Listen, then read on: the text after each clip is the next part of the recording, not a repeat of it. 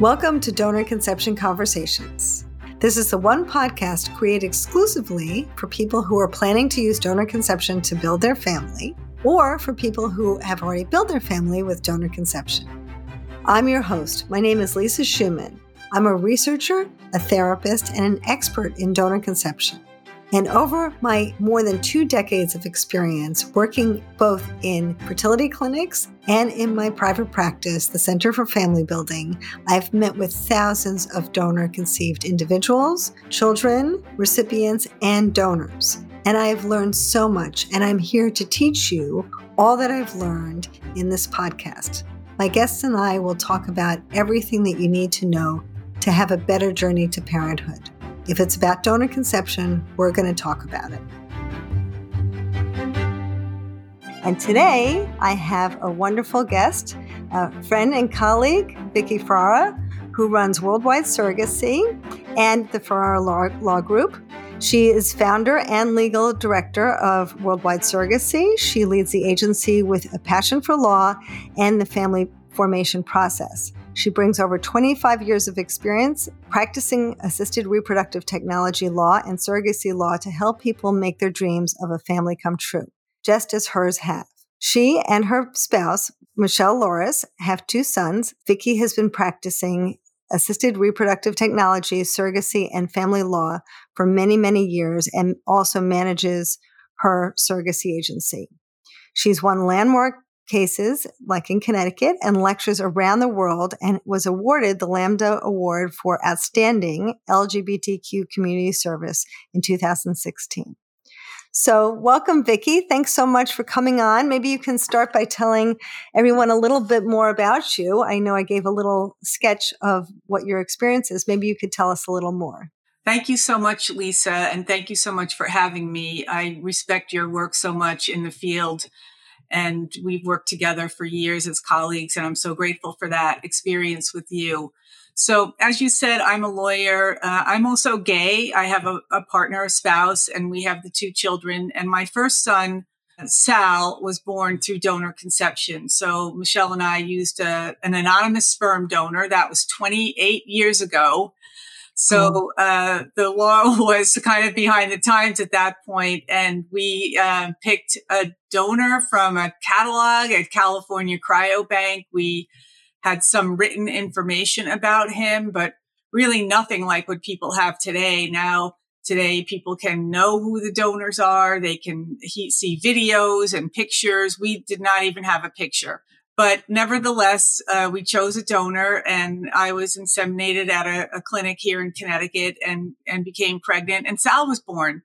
And so that was my first experience with anyone having a baby through a donor, because I did not know anyone at the time. It was so long ago. There weren't that many gay parents that I knew who were going through this. So it was really quite amazing. And I'm happy that I have that experience because I can tell people about it. My clients, I can share with them that I had a baby using a donor, and I know what that's like. And also my second son, we adopted. So I have a child through adoption as well, which has been really interesting and something that I can share with people because I have a genetic child and an adopted child. So when people ask me, what is it like to have a non-genetic child? I know about that because I have Nick, who's adopted. And so interestingly, in our family, we're all close, the 4 of us, but my genetic child, Sal, who Michelle adopted, is very close with Michelle. And over the years, they have had an amazingly close relationship. While my non-genetic child, Nick, my adopted son, he and I are very close. So the fallout of how our relationships went was that I kind of was closer to the non-genetic child than the genetic child, which I think is good for people to hear because they can see that you can have this amazing parent-child relationship with a non-genetic child, maybe even more special than with a genetic child. And for people who are thinking about donor conception, who are wondering what it might be like to have a baby with a donor, they can hear from me my personal experience.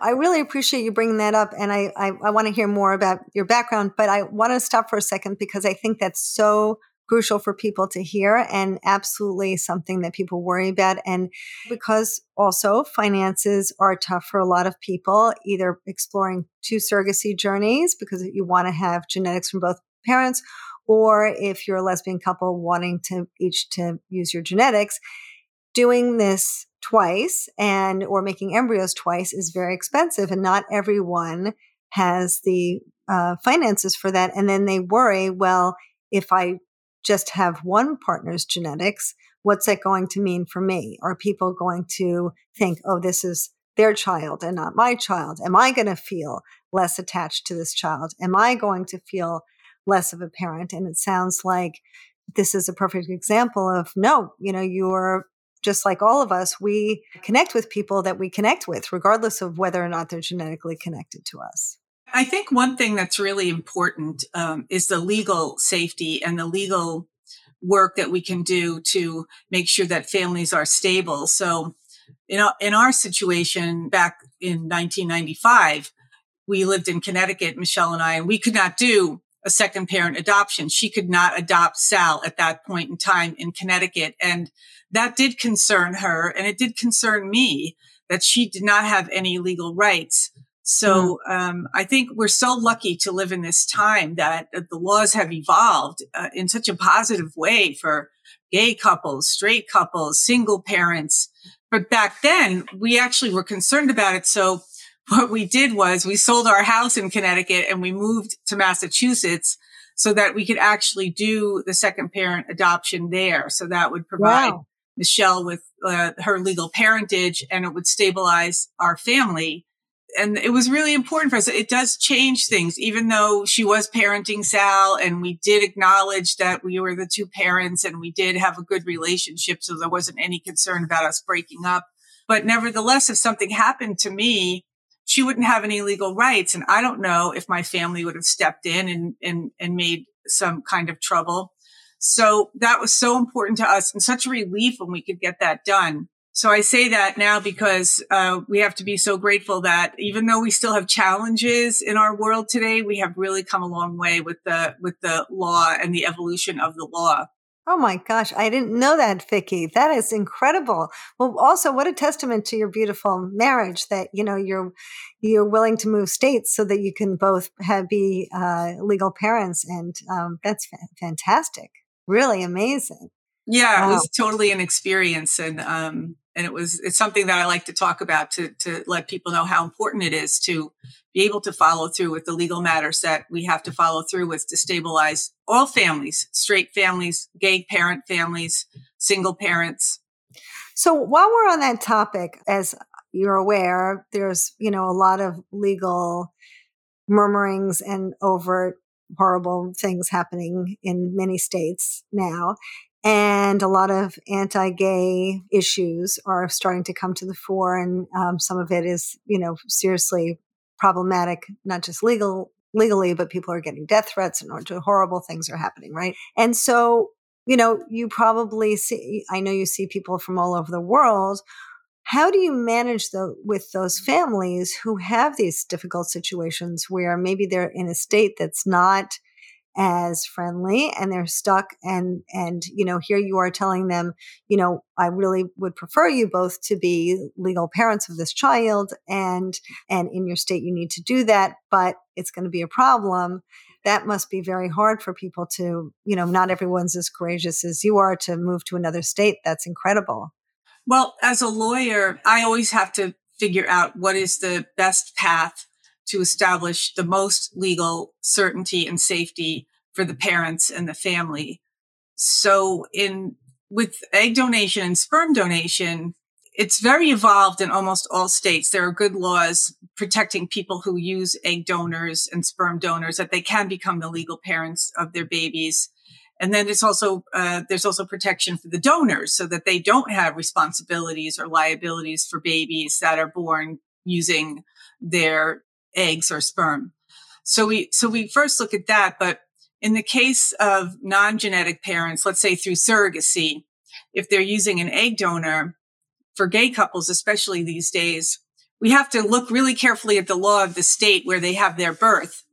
And if there's any question on the type of judgment that they get or type of paperwork that they get as parents, then we have to advise them to do a co-parent adoption, which is always tricky because you never want to tell someone that they have to adopt their own baby.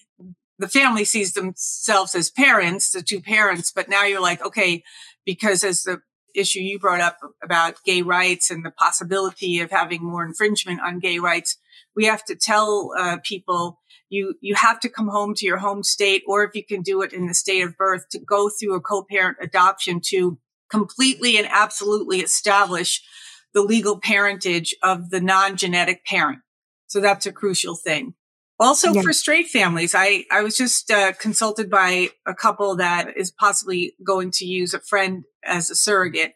And the friend lives in Louisiana, which is not a good state for surrogacy or non-genetic parentage. And in that case, this woman, it's a straight couple, she would have to come back to Connecticut and adopt her baby. And as a matter of fact, in that case, this is not a donor case. She was going to use her own egg. So now we're telling someone, you have to come back to Connecticut. And even though the baby's born with your egg, you have to do this adoption. So she was not at all happy to hear that, but that's the way and the only way that we could protect her, because Louisiana is such an unfriendly state for assisted reproduction. Oh my gosh. So everyone who's listening, this is so, so important to remember how you really need to cross your T's and dot your I's and make sure that you get good counsel when you go through any reproductive technology, to make sure that you're doing everything you can ahead of time, because you don't want to have problems later. Definitely. I mean, the two important things are what you do and what I do. I'm always telling people, if they're going to use a donor, to have counseling with a mental health professional. And I think we refer a lot of people to you, because you have to uncover the stones, right? You have to be like, well, how is this going to be for us? How will it affect our relationship? How will it affect our connections with our baby?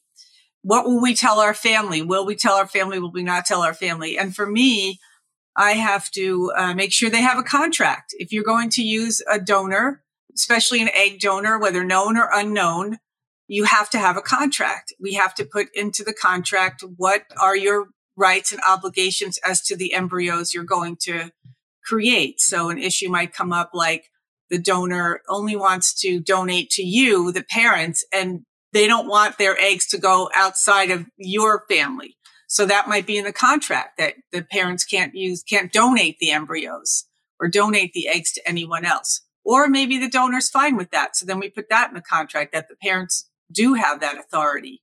But the contract is really important to establish all of these really important things.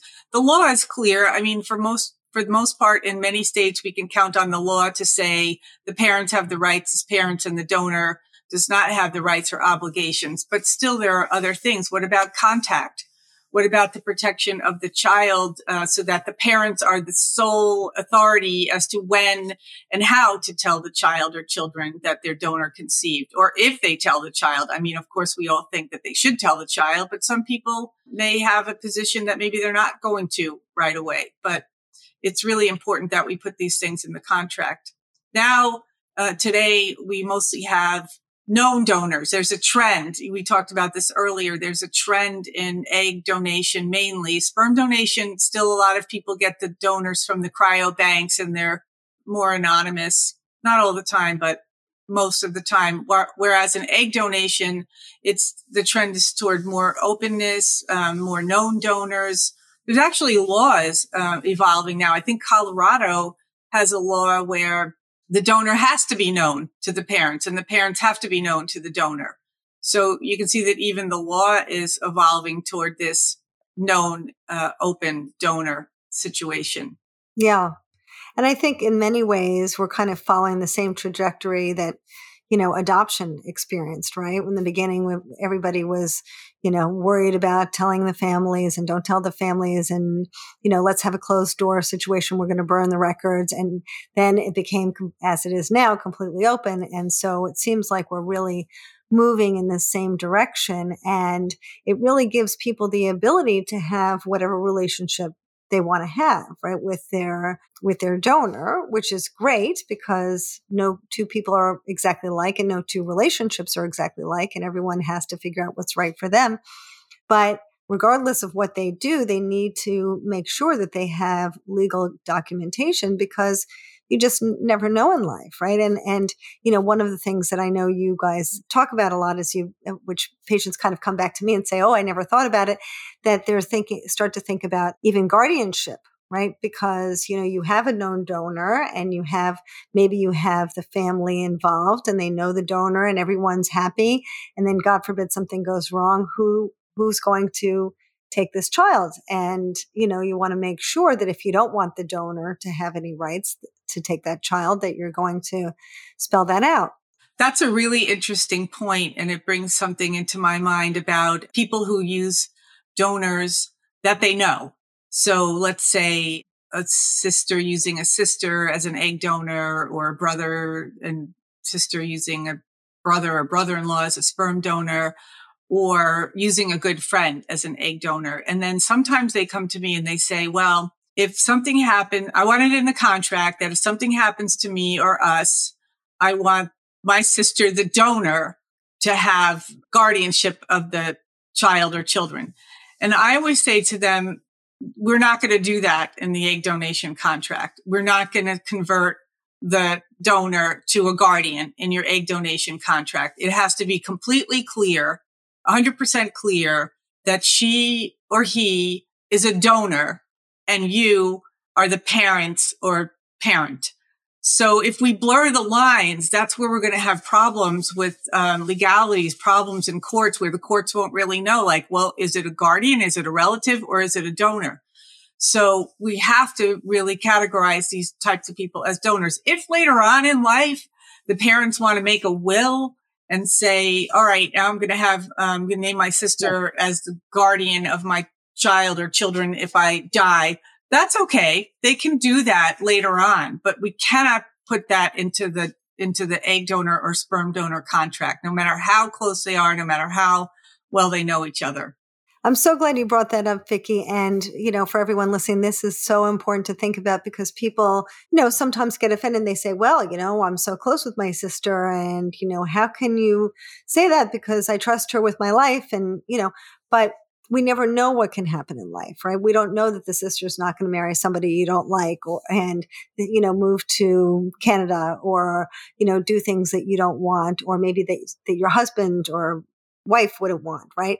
And so we don't know what's going to play out. And I think what you're saying is so important to really make sure that for this process, it's very clear. And then if there's something else that you want to do separate and apart from this process, that's fine, but make sure this process is clear. God forbid something goes wrong. And people, of course, never think they're going to get divorced anyway, right? Right. I mean, who gets married thinking they're going to get divorced? But 50% of the people do. So we don't know what's going to happen. And people have to protect themselves from the beginning. Yeah, definitely. I mean, that's why we have to tackle the psychosocial issues and the legal issues from the beginning, because as you so well pointed out, the unpredictability of the future. Do people have a falling out? Do they, have a breach in their relationship? Is that going to cause a problem? The whole thing with egg donation even in straight couples. I had one case once where, to see if I can remember the facts, but the couple was married and a straight couple, and she gave birth to twins using her own eggs and a sperm donor. And the husband was the father by virtue of being the husband and by virtue of fathering the children until they got a divorce. When the children were young, they got a divorce at 2 years old. And she did everything in her power to get him out of the picture so that he would have no rights to the children. This was about maybe like 15 years ago or 20 years ago. And so the courts were not up to speed on some of these issues. And they were like, she had a lawyer that was trying to convince the court that this father should not have any rights to these children. I represented him, and we had to do all kinds of things to show the court that he is the father And it doesn't matter that they used a donor. They were married. He was the presumed parent. She held him out as the father.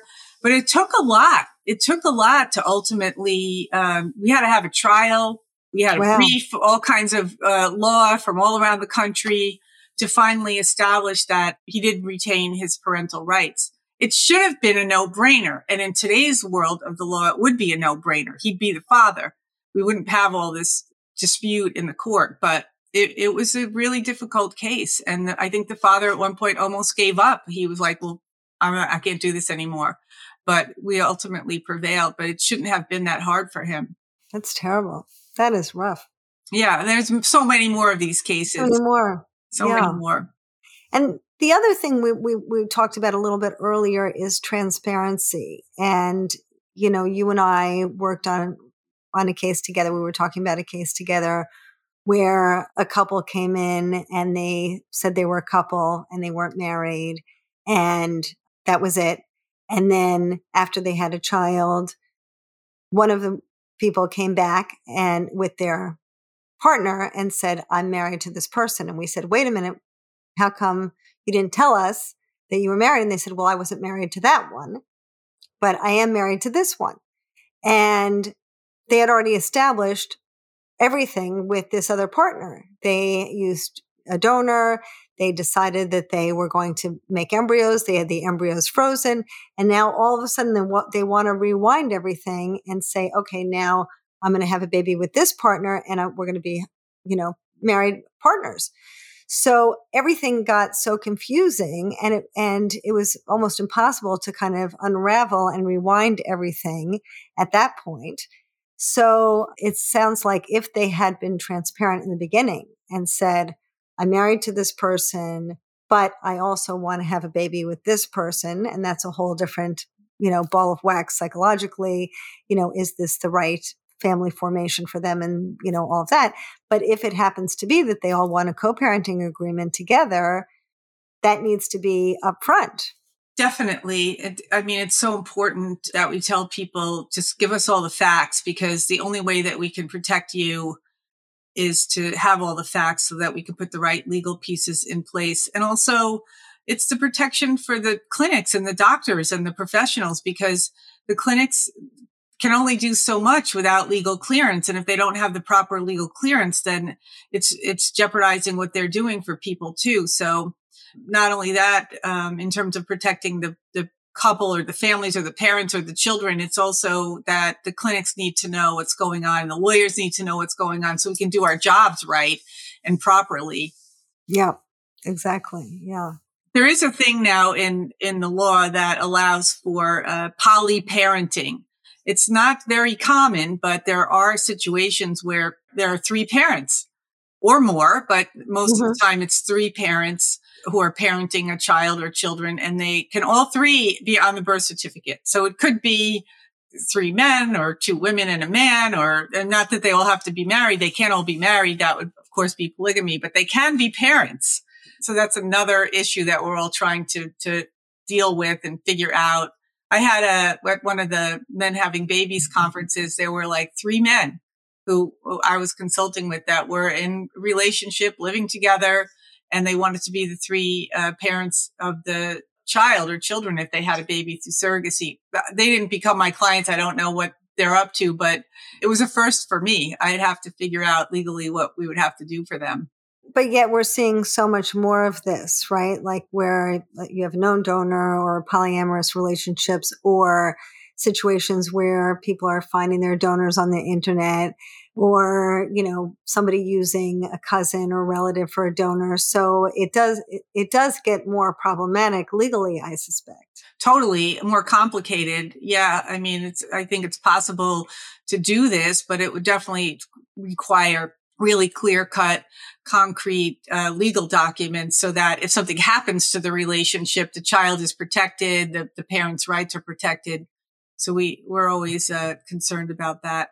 So it sounds like, Vicki, what you're saying is you really help people be clear about what their intentions are, because so many people kind of go into these things and think, oh, we're, a couple and we're, maybe a lesbian couple. And here's our best friend who's a guy who wants to donate sperm to us. And he's going to be the dad sometimes. And, sometimes he won't. And, and he's going to be visiting the kids. And we love him so much because he was my roommate in college or whatever. And we're sure everything's going to be beautiful and we're just going to figure it out.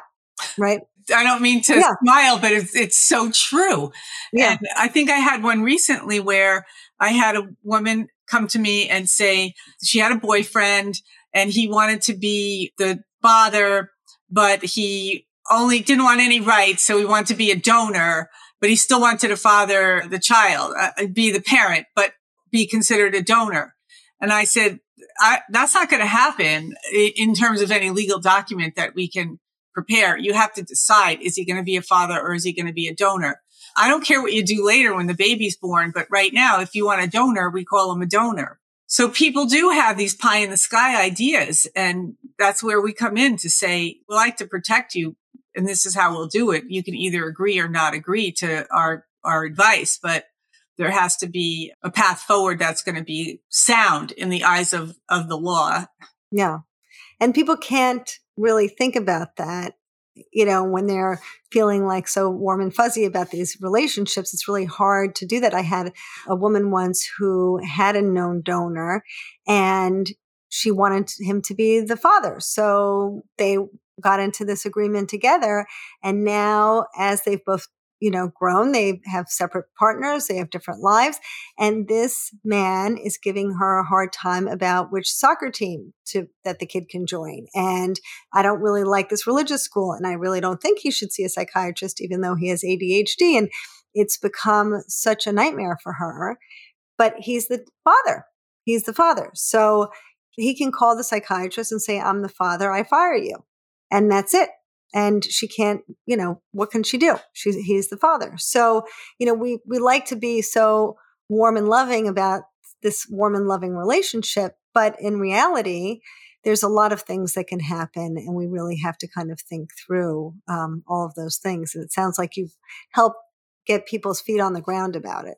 Yeah, for sure. And I know that you do too. I mean, ultimately, sure, we want to protect the parents and make sure they know what they're doing, but we're thinking about the child or the children, right? I mean, ultimately, like you're going to bring a child into this world and let's try to do the best thing for this child. So if people are co-parenting and they might break up, then they do need a co-parenting agreement, or they have to be counseled that, hey, if you break up, you're going to need to get a family lawyer to help you with the custody and the visitation rights and the who's going to do what and who's going to pay for what. But this takes us into the whole world of family law and divorce law and child custody law. And it's so sad in so many cases for the children. So people have to be thinking of that ahead of time. Like if something happens, we're going to put the child first. We're going to make sure the child is cared for properly, not put the child in the middle of our own personal dispute. People don't always think like that, but you have to tell them that they should. I think that sometimes, and maybe you have the same experience, people feel like, well, I have a loving relationship with my sister, my cousin, my best friend, whoever, and we love each other. So of course it's going to be great for the kid. Of course everything's going to work out well for our child because, we're creating this, union with love. And so what else do we need? But people don't really think about the fact that people change over time and situations change. And as you and I know as parents, you can have challenges with your kids that really, brings your relationship to task because as parents, you have to really stick together and make some tough decisions about things sometimes. And it can be really hard, particularly if you're not in a union, right? It's hard enough being married to somebody and being lifetime partners and saying, we're going to do everything together and we love each other. But when you're two people who have separate lives, you're bringing in so many more relationships, relatives, friends, so many more voices into this mix. It can really, move things sideways. I think that's so true. And it's so important for people to understand that complications can happen. And that's why I think what you do and what I do is so important. And we hope that people will listen to us, that they have to address these issues from the get-go. They have to get psychosocial counseling together. The donor does, the parents do. They have to get legal counseling together, and the legal pieces have to be put in place. It's just crucial. It's just absolutely crucial. It's not like we're trying to sell our wares, like it's not like that. It's just like, this is just what you have to do in order to navigate the world of having children through assisted reproduction and to be safe and sound in your family. Absolutely. That is a good note for us to end on, I think, today, Vicki. So thank you so much. These are wonderful words of wisdom, and I hope everybody out there is taking notes, because there's so much good information here. And I really appreciate you coming on today, Vicki. I also want to mention that Vicki is also a musician, a very talented musician. So you can find her music on Spotify. And where else can we find your music? Oh, YouTube. YouTube. Yep. Just look up Vicki F. And thank you so much, Lisa, for mentioning that, because it's such a fun, important part of my life. And thank you for having me. I really enjoyed talking with you. I always enjoy collaborating with you. So thank you so much. Oh, it's my pleasure. And hopefully you'll be back on soon and we can talk some more. That'd be awesome. And for everyone out there, I just want to say thank you for coming. And if you need more information, you can get Vicki at Worldwide Surrogacy, or where else, Vicki? Yeah, you can look me up, Victoria Ferrara in Fairfield, Connecticut. You could Google my name and find the website for the law firm or the surrogacy agency, and I'll be happy to provide advice or counsel to anyone who has questions. Okay. And thank you so much for all of you who hung in there with us. I think you'll always get good information from my wonderful guests. They're great. And please subscribe, because that's the way we keep going. And if you want more information, you can go to familybuilding.net. We have lots of resources there as well. And subscribe to our newsletter so you can get ongoing information, and make sure that you tune in again. We have more to teach. Thanks for coming.